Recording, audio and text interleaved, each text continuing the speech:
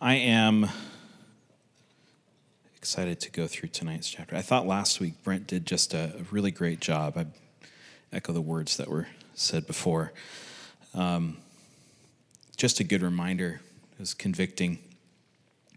The discussion of pride and humility, it's always a good thing to go back and to think about and to really incorporate that into our remembrance of sin. It's just often we forget sometimes our true estate before the Lord. And so last week, I know we went all the way through chapter 4. Tonight, we're not going to go all the way through chapter 4 like we did last week. Last week, Brent was able to emphasize some really important things, and really the main important theme of Daniel 4. And a lot of that focused on Nebuchadnezzar's response to Yahweh, right? And so, but tonight, we're going to look at it from the other perspective, God's perspective on Nebuchadnezzar. So we'll go through the same chapter. We're going to hit some of these same verses, but we're going to look at it at a different angle tonight. So hopefully that's given you time to grab your Bibles, turn to Daniel chapter 4. I want to read through a few verses. We'll kind of set the stage here as we go. So Daniel chapter 4, we're going to look at the first 3 verses here. Now, it's probably worth a note that if you were to go back to some of the Aramaic texts, this is included in chapter 3. It's like a transitionary sort of passage that goes into chapter 4, but it fits either way, whether this was a part of chapter 4 or not. And we're going to read through it because it actually does give us the proper assessment for the themes in chapter 4. So let's look here, first 3 verses. King Nebuchadnezzar, to all peoples, nations, and languages that dwell in all the earth. I think that's pretty much everybody. Peace be multiplied to you. I'll pause there for a second. That sounds very Jewish. I just wanted to point it out. To bless peace on other people. I don't know. Maybe he had an influence. We'll keep going. Peace be multiplied to you. It has seemed good to me to show the signs and wonders that the Most High God has done for me. How great are his signs, how mighty his wonders. His kingdom is an everlasting kingdom, and his dominion endures from generation to generation. I think this is actually such a wonderful introduction to this chapter, and it's amazing that this comes from Nebuchadnezzar, especially as we read through chapter 4. It's actually kind of interesting. What Nebuchadnezzar mentions here is almost a recap of what we have been seeing throughout these 4 chapters. So we look at this, there's kind of 4 things that he mentions: signs, wonders, kingdom, and authority. So chapter 1, signs. We had Daniel and his friends abstain, and there was a sign from the Lord that was good and correct for them to do. Wonders, you have Daniel go before the king and actually explain to the king what he had dreamt. That is definitely a miracle. That is a wonder. The third, which is his kingdom's an everlasting kingdom. In the last chapter, we saw Daniel's 3 friends, Shadrach, Meshach, Abednego, as their Babylonian names were. They stood before the king in an official capacity there with all the officials and government officials, and challenged the king and said, "Our God is greater than you. Our God is greater than your gods, and he is able to deliver us. And even if he doesn't, let it be known that we won't worship anyone else. We won't bow to anyone else." So his kingdom was definitely challenged there. And in chapter 4, as we went through last week, this concept and idea of authority was challenged in chapter 4. So it's very interesting that you have these sort of 4 things. Is that hard and fast rule? Probably not. But it's something that I thought we would point out as we're kind of leading to this as this sort of ultimate chapter for Nebuchadnezzar and for the stories that he's connected with. I want to skip down to verse 10. So, as we saw last week, Nebuchadnezzar has this dream. It was a dream that when you read it, sounds weird, doesn't seem like it would be that scary, but there's something that was connecting that dream to him, and he knew that there was implication. And so he was troubled by it, right? And so then he calls his magicians and soothsayers and astrologers and Chaldeans and all of them. And you could think, why did he just go straight to Daniel? Part of this could have been Daniel, after having such success, probably was allowed to tell them about how to do some of these things. And so he thought, I don't have to bother Daniel. We'll just have all these other guys tell me. And they couldn't do it. So ended up going to Daniel anyway. So Daniel is brought before him. And Daniel is going to talk to him about this dream. But I want to go here to verse 10. Let's take a look here. It says, the visions of my head as I lay in bed were these. I saw and behold a tree in the midst of the earth, and its height was great.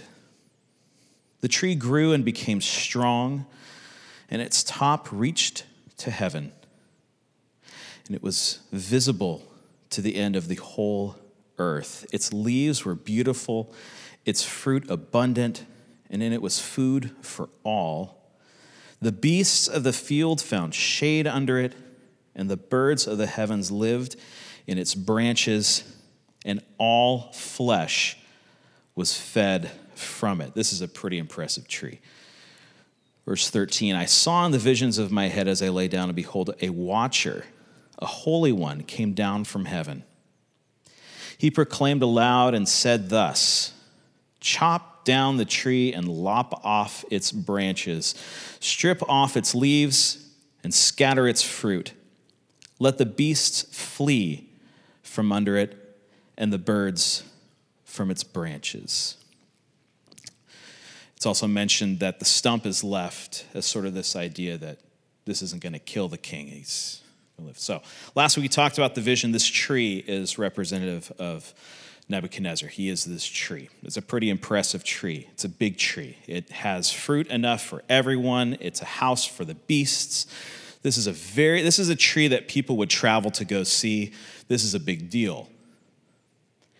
And I'm sure if that's where the vision ended, Nebuchadnezzar would feel pretty good about himself. So if we recap in these visions, we have a vision of this statue. Nebuchadnezzar is the head of gold. We have this dream where he's this massive tree, very impressive tree.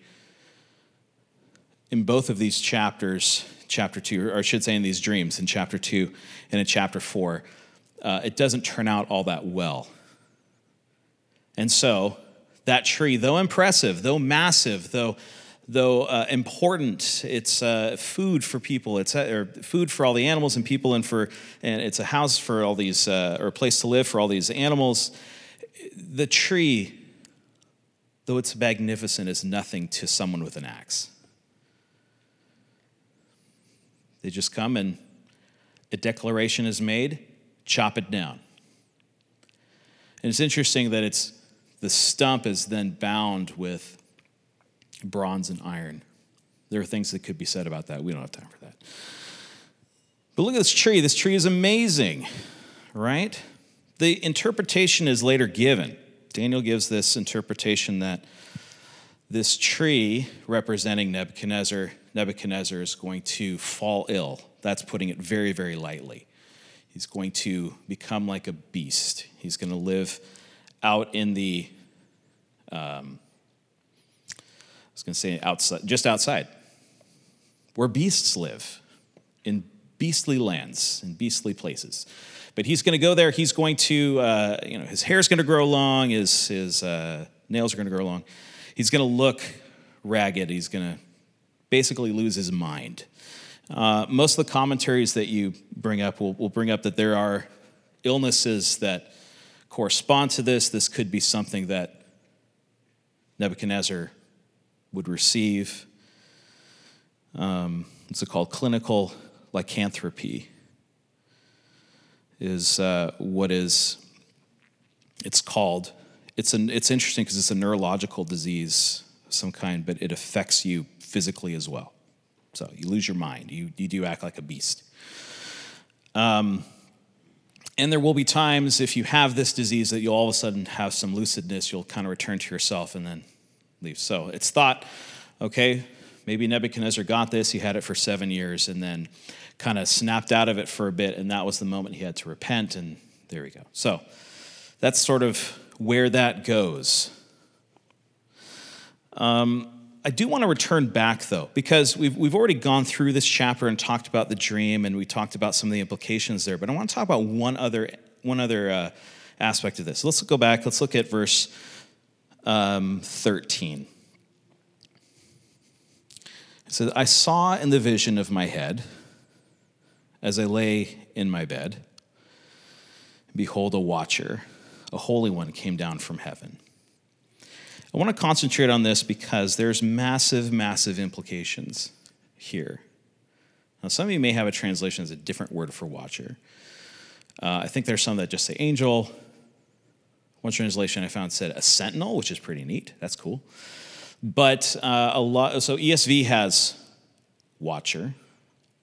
So who is this? It says a holy one, and normally when you have a holy one, that is going to be some sort of an angelic presence. So this is actually one from heaven called a watcher. And some of the other literature from the time, it's also called a wakeful one, or someone who's awake and watching. The idea is like a guard who doesn't sleep. It keeps watch.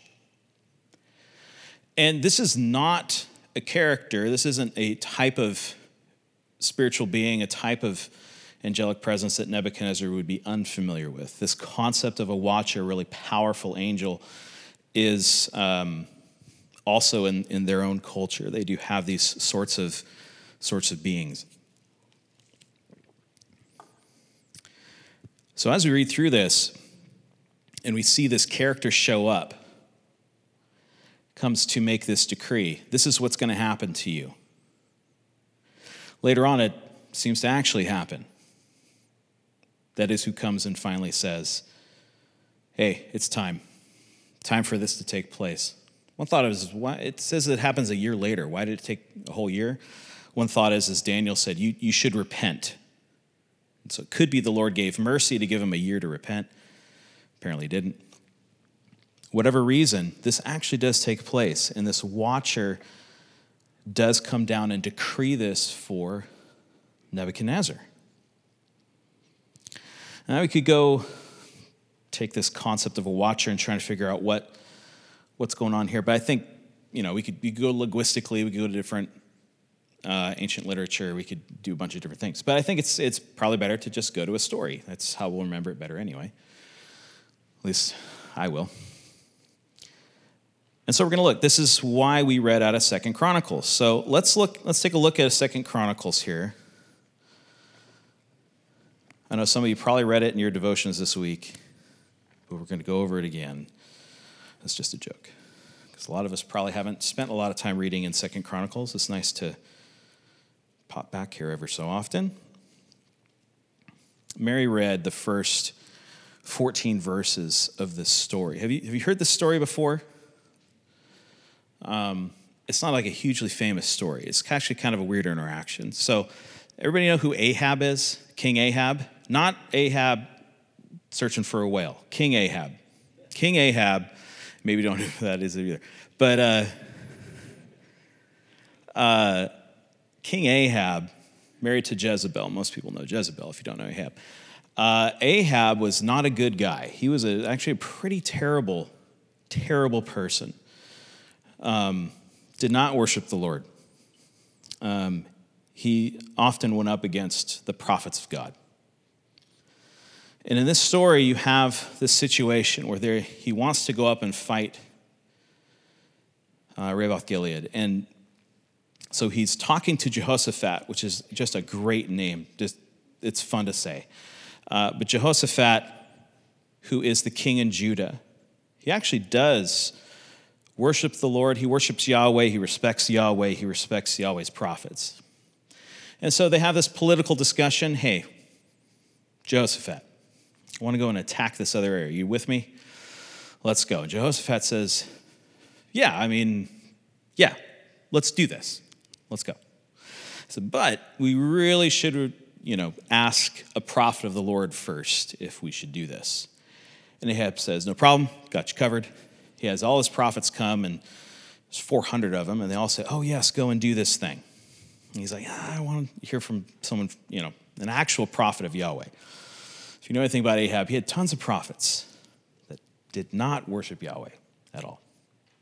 They were Baal worshipers. They were priests of Asherah. They had lots of a large variety of other types of priests. So he says, all right, we'll get some other guys. So there's actually a couple guys that come up and they kind of pretend. They pretend to be prophets of Yahweh. They pretend, and they do something interesting, which they make this iron horns, which again could take us off in a tangent. But the iron horns, that's tied pretty closely with Baal, this concept, this idea, right? So they fashion these horns and say, look, with these horns you'll go and conquer. You'll win. Jehoshaphat says, yeah, you sure you don't have anyone else? They call Micaiah. Micaiah comes. Micaiah is such an interesting character. He doesn't pop up all that often, but Micaiah was someone who's just rotting in prison. He was just sitting in jail. He was in captivity. He was a prophet of the Lord that Ahab hated. And he states it right there why. It's because he never prophesies anything good for me. He's always telling me bad things, evil things. I can't stand this guy. Jehoshaphat's like, you probably shouldn't talk like this, right? Maybe not talk like that. Bring him up. And Micaiah comes before them, and they say, hey, should we go up and attack? And he goes, well, let's take a look here. Verse 14 says, when he had come to the king said to him, Micaiah, shall we go to Ramoth Gilead and go to battle, or shall I refrain? And he answered, go up and triumph. They'll be given into your hand. Which is very interesting. That's exactly what all the other prophets said. Ahab knows better. Who knows if it was a tone of voice? I don't know. It could just be that Ahab is suspicious of Micaiah. He's like, you've never prophesied anything good for me before, ever. He says, come on, tell me the truth. What's interesting is I remember going through this passage when I was in Bible school, and the conversation that was had concerning this chapter was Micaiah right in lying? That is the dumbest question to ask of this chapter. Everything that happens after is far more interesting. But for some reason, that was the conversation we had. But anyway, verse 15, but the king said to him, how many times shall I make you swear that you speak to me nothing but the truth in the name of the Lord? And you'll notice there that Lord is all in caps. When you see it all in caps, that is the covenant name Yahweh. It's not the title Lord. He actually says here, the name Yahweh. Why don't you tell me the truth in the name of Yahweh? Verse 16, and he said, this is Micaiah talking. He said, actually, this is what I heard from the Lord. I saw all Israel scattered to the mountains as sheep that have no shepherd. And the Lord said, these have no master. Let each return to his home in peace. And the king of Israel said to Jehoshaphat, did I not tell you that he would not prophesy good concerning me, but evil? Verse 18, Micaiah is not done. And Micaiah said, therefore, hear the word of the Lord. Hear the word of Yahweh. I saw the Lord sitting on his throne, and all the hosts of heaven standing on his right hand and on his left. And the Lord said, who will entice Ahab, the king of Israel, to go, that he might go and fall at Ramoth Gilead? Pause here for a second. Okay, let's set this scene properly. Micaiah said, okay, you want to know what I saw? I'll tell you exactly what I saw. I saw a vision, and this vision is the Lord's throne, and there he is seated, and gathered around him are angelic host. And the Lord asks a question of this group and says to them, All right. How should we do this? Ahab is going to fall at Ramoth Gilead. He's going to die. How shall we do this? He leaves it open for these ones who are around his throne to come up with a suggestion. This is a heavenly workshop. Let's talk about this. How do we entice him to go there so that he dies? Right? Anyone have an idea?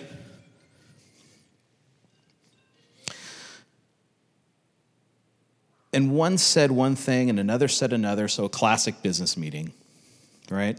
Someone's talking over here, someone's talking over here. Verse 20, then his spirit came forward and stood before the Lord, saying, I will entice him. And the Lord said to him, by what means? Verse 21, and he said, I will go out and I will be a lying spirit in the mouth of all of his prophets. And he said, you are to entice him and you will succeed. Go out and do so. So one enterprising spirit stands up before the Lord and says, actually, here's what we'll do. I'll do it. I'm going to go to his prophets, his false prophets, and I'm going to give him a message. And that message will be, yes, go up. And you'll have success. And that's how we'll get him to go out there. Basically enticing the other prophets to lie, which is what they probably would do normally anyway. The Lord said, good idea. Go and do it.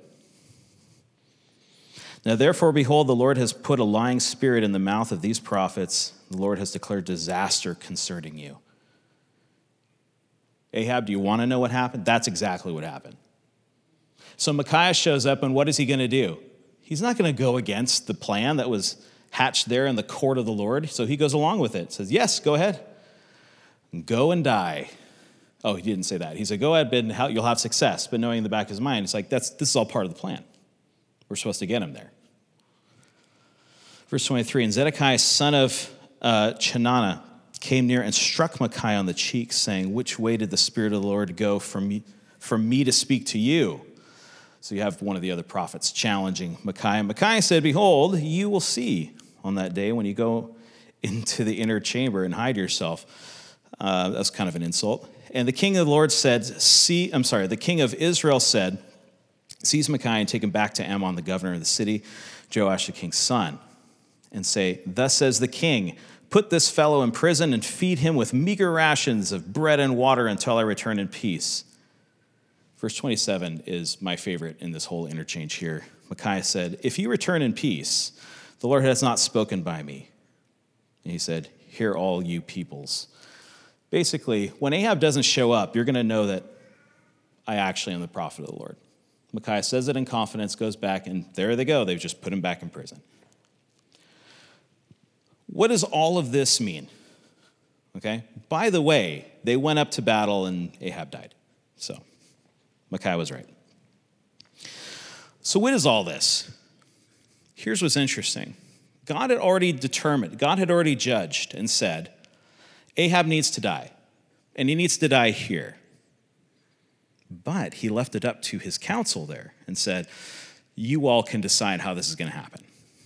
So he gave them the ability to participate in this, and then he gave the task to the one who came up with the idea, which is, again, in any kind of meeting, if you say, I have a great idea, why don't we do this? Normally they'll say, yeah, why don't you go ahead and do that? So that's exactly what happens in heaven too. That's a great idea. You go carry it out. So he goes and he actually carries out this plan. This is most likely what happened to Nebuchadnezzar. A couple things to point out here.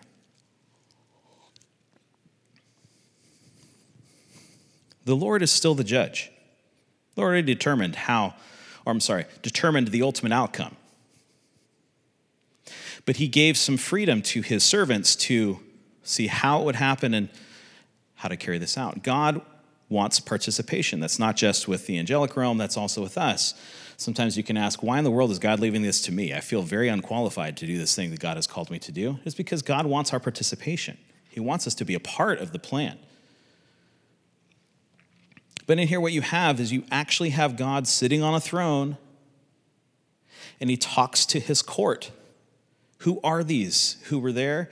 This is the same people. This is the watcher angels that we're talking about. This story is about God hatching this plan with his watching angels, the watcher angels, and goes to carry it out.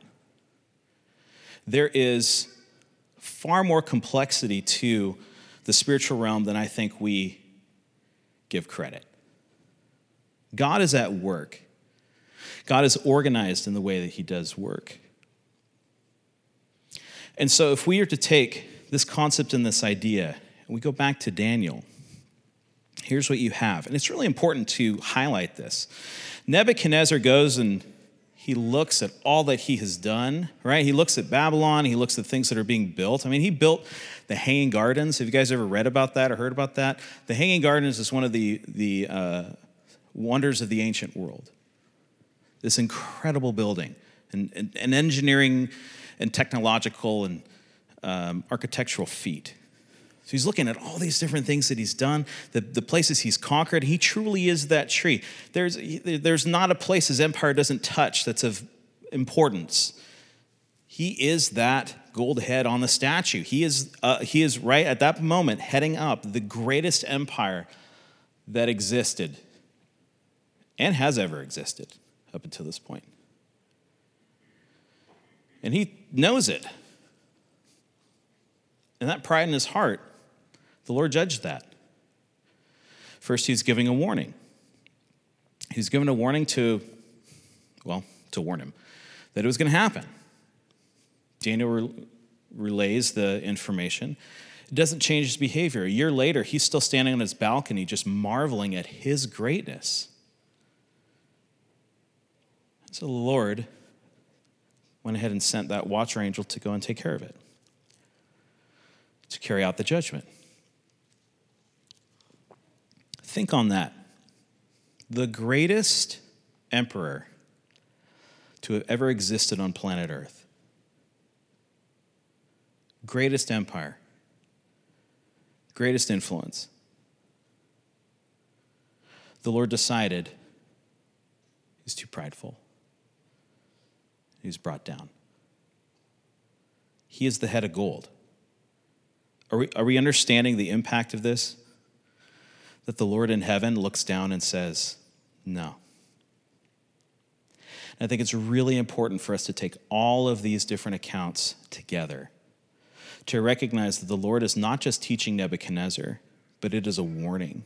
It is a warning to all emperors, to all leaders, to all kings. However great you think you are, it's the Lord God that allows you to exercise that authority. It is the Lord God who is ultimately your judge. Doesn't matter if you're king or president or whatever, you are accountable to the Lord. The Lord looks down and he sees us, humans, for what we are. Limited, sinful beings. Yet at the same time, promise was given to Adam. The human race would be his imagers on earth, that we would have dominion on the earth. That's what was promised to us. That's what we were told. That's what our role was supposed to be. We were supposed to image God, who he was on this earth as his regents on earth, to show that authority. That is our role. That is what we are intended to do. And if you want to think about it in kind of an abstract sort of way, Nebuchadnezzar fulfilled that to an ultimate degree. He had total dominion over all those areas. However, he was not humble before the Lord. He did not recognize his place and his position, so the Lord brought him down. Turn with me to Matthew 28. Matthew 28, which we will be spending time in this chapter here this month. We have the story of the resurrection here. But I want to highlight the last part of this chapter. Let's look at verse 16. Walk with me through this.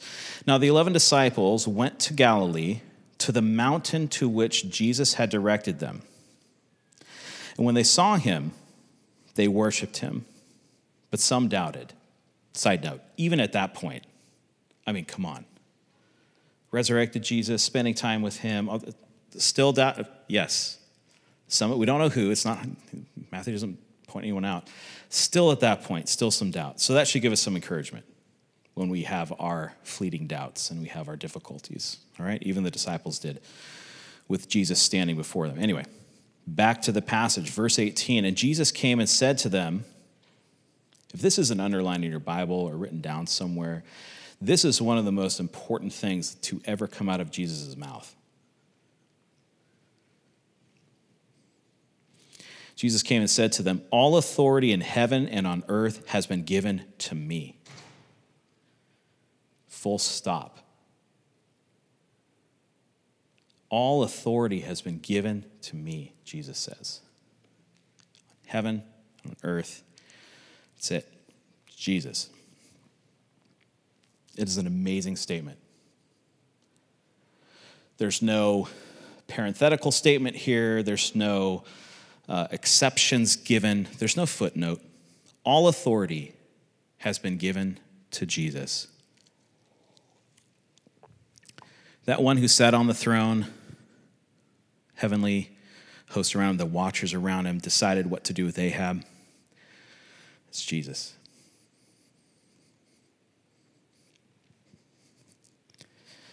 In heaven and on earth. No, Bible. Go, therefore, and make disciples of all nations, baptizing them in the name of the Father, in the name of the Son, in the name of the Holy Spirit, teaching them to observe all that I have commanded you, and behold, I am with you even to the end of the age. English does a weird thing here. Go's not the verb. The idea is that, of course, you're going to be going. As you go, make disciples of all nations, baptizing them in the name of the Father, Son, and Holy Spirit, teaching them to observe all I've commanded. These things given. The reason is, it says, therefore, because Jesus has all authority in heaven and on earth, that is why we go. That is why we make disciples. That is why we go there. I want to highlight something here. Jesus says, I have all authority in heaven and on earth. So go storm Rome and let Caesar know that his power is over. Nope. Go walk up to Jerusalem and let him know Herod's not king, Jesus is king. Nope. Go to all of these other empires around here and just put them all on notice that they're in trouble. Nope. None of that. There's no discussion. There's nothing concerning any of the nations other than they all need to hear the gospel, because guess what? There's nothing here. There's no concern at all for what the other nations might think, what they might do, whether the governments might be. It doesn't matter. All authority is given to Jesus, heaven and on earth. Therefore, because Jesus is who he says he is, and because he has the position that he has, we're supposed to go and to do these things. That's why. This right here was the beginning of the fulfillment of what we looked at in Daniel chapter 2. That stone that came and then filled the whole earth, remember? This is the beginning of that. Turn with me to Revelation 5. Revelation 5, there's a lot we could say here. A lot of things happen in this part of Revelation, but we're going to start at verse 8. And when he had taken the scroll, this is Jesus, the slain lamb, when he has taken the scroll, the 4 living creatures and the 24 elders fell down before the Lamb, each holding a harp and a bowl of incense, which are the prayers of the saints, and they sang a new song. Pay attention to what's in this song. Worthy are you to take the scroll and to open its seals, for you were slain, and by your blood you ransomed people for God from every tribe, language, and people and nation. And you have made them a kingdom and priests to our God, and they shall reign on the earth. Is there any concern from these 24 elders?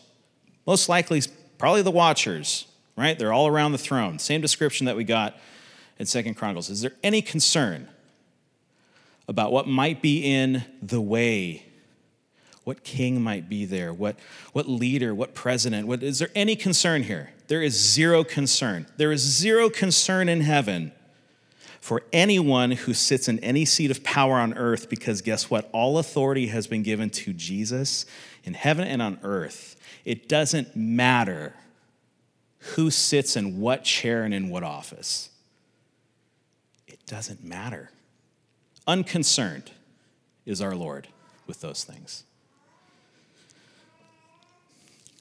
Verse 11, then I looked and I heard in the throne the living creatures and the elders, the voices of many angels, numbering myriads and myriads and thousands, saying, worthy is the Lamb who was slain to receive power and wealth and wisdom and might and honor and glory and blessing. That pretty much sums it up. There's really nothing left out.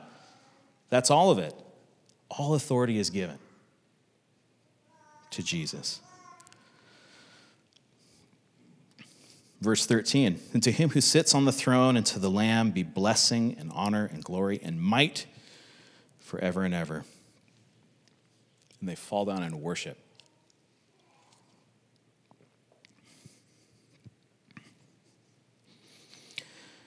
Is there any concern for anyone on any throne given in any of these passages? None. And I say all this to encourage us because I've heard a lot of people talk for a while to try to encourage themselves that God is still on his throne without hearing any of the power behind it. So I think it's still such a massive temptation for us to fear what could be coming or what could happen or so many things out of our control. Well, guess what? We don't have to have a concern. We don't have to be afraid. We can be as unconcerned with all of those details as those elders sitting around the throne, as unconcerned as the watchers with the ramifications of what if we unseat this king? My goodness. Lord, have you thought about the implications? No, none of that. The Lord is who he says he is. The Lord is on the throne. And when we say that, we mean it. And so it means that we can step out in confidence. When God and his throne looks down, he is not concerned. In fact, we won't turn to it. There's one of the Psalms where it says that he just laughs. He laughs when they say that they can come up against him. He just laughs. There's no one that can unseat Jesus. There's no one who can take his authority. And yet we live like it's a toss-up. Maybe something bad will happen. Yeah, maybe something bad will happen. When this happened to Nebuchadnezzar, he'd been in power for years. People have been dragged out of all different nations. People have been exiled. Families were torn apart. Horrible things happened, but that doesn't mean that God somehow wasn't where he was supposed to be. Same with Ahab. Ahab was a horrible king. Cost a lot of people a lot of lives, including a lot of children that had been sacrificed. Horrible things. God is the one who dealt out judgment in his time. And so for us, we can stand confidently. We say, who are these? We have a task, and the task is to, as we're going, make disciples, baptizing them, teaching them what Jesus commands. Pretty much it. It's all. The Lord is unconcerned with whatever opposition comes up against because the Lord will take care of it. I've thought about this as we turn back to Daniel chapter 4.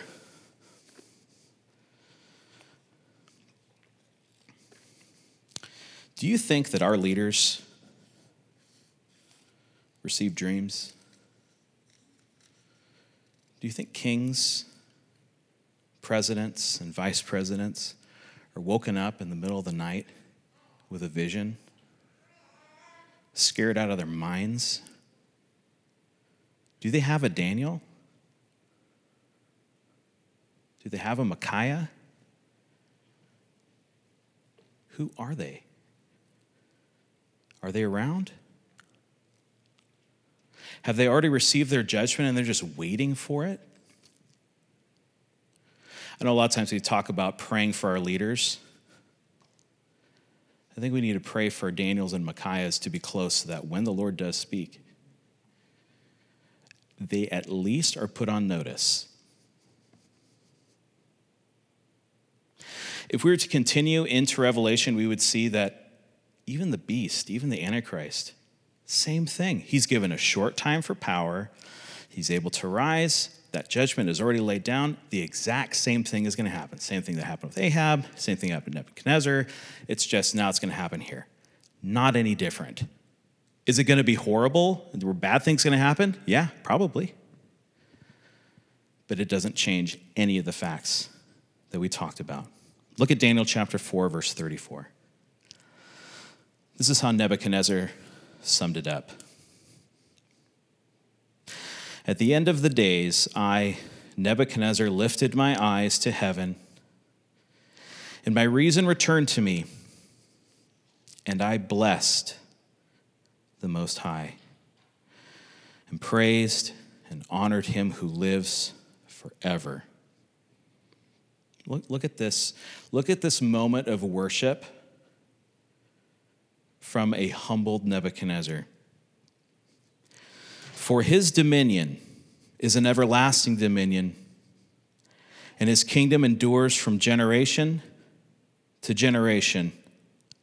All the inhabitants of the earth are accounted as nothing, and he does according to his will among the hosts of heaven, among the watchers, and among the inhabitants of the earth. And none can stay his hand or say to him, "What have you done?"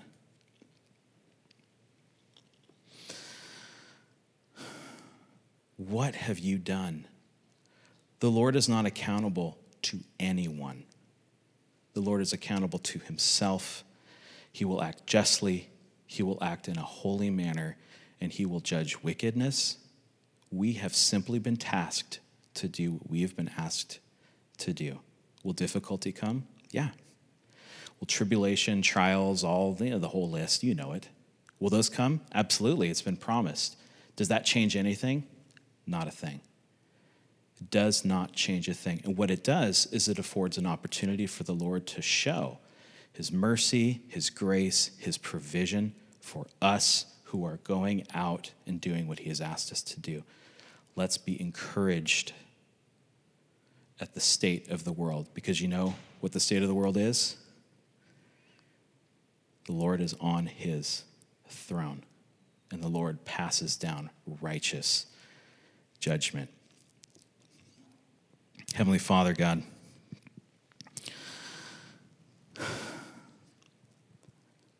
Lord, the world, like so many have said, in so many different ways, probably in every generation, but I've heard it a lot in the past few years, the world is crazy. There are a lot of people who are scared. There are a lot of people who don't know what to do or what decisions to make or how to plan. But thanks be to our God, who has already told us what the end is. You have already told us what we are to do. You have already given us our hope. You have already given us, Lord, our next steps. Lord, I pray that as we think on the life of Nebuchadnezzar,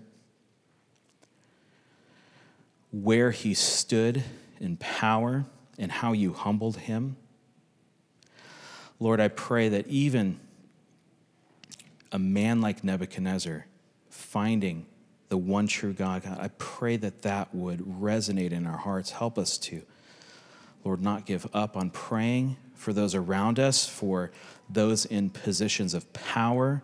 Lord, I pray we would do so with confidence. I pray that we would be those who intercede for our leaders, but also intercede for those around us. Lord, I pray that we would not be distracted with what's going on, with the things that could distract us, the rising waters, the difficult path ahead, but instead, Lord, I pray that we would stay the course, hands on the wheel, moving forward, Lord, that we would go and do as you've asked us to do, which is to make disciples, baptizing them as a signal to the power that you have over the kingdom of darkness and over judgment. Lord, teaching them all of your words. Lord, I pray that we be faithful to this end without moving to the right or to the left.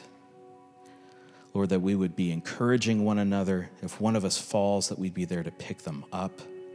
If anyone lacks, Lord, that you would allow us, Lord, to step into the gap, to be used by you to bless others. And Lord, I pray that we would be able to confidently walk into the throne room knowing our righteousness comes from you and that we did what we could do, and you will say to us, well done, good and faithful servant.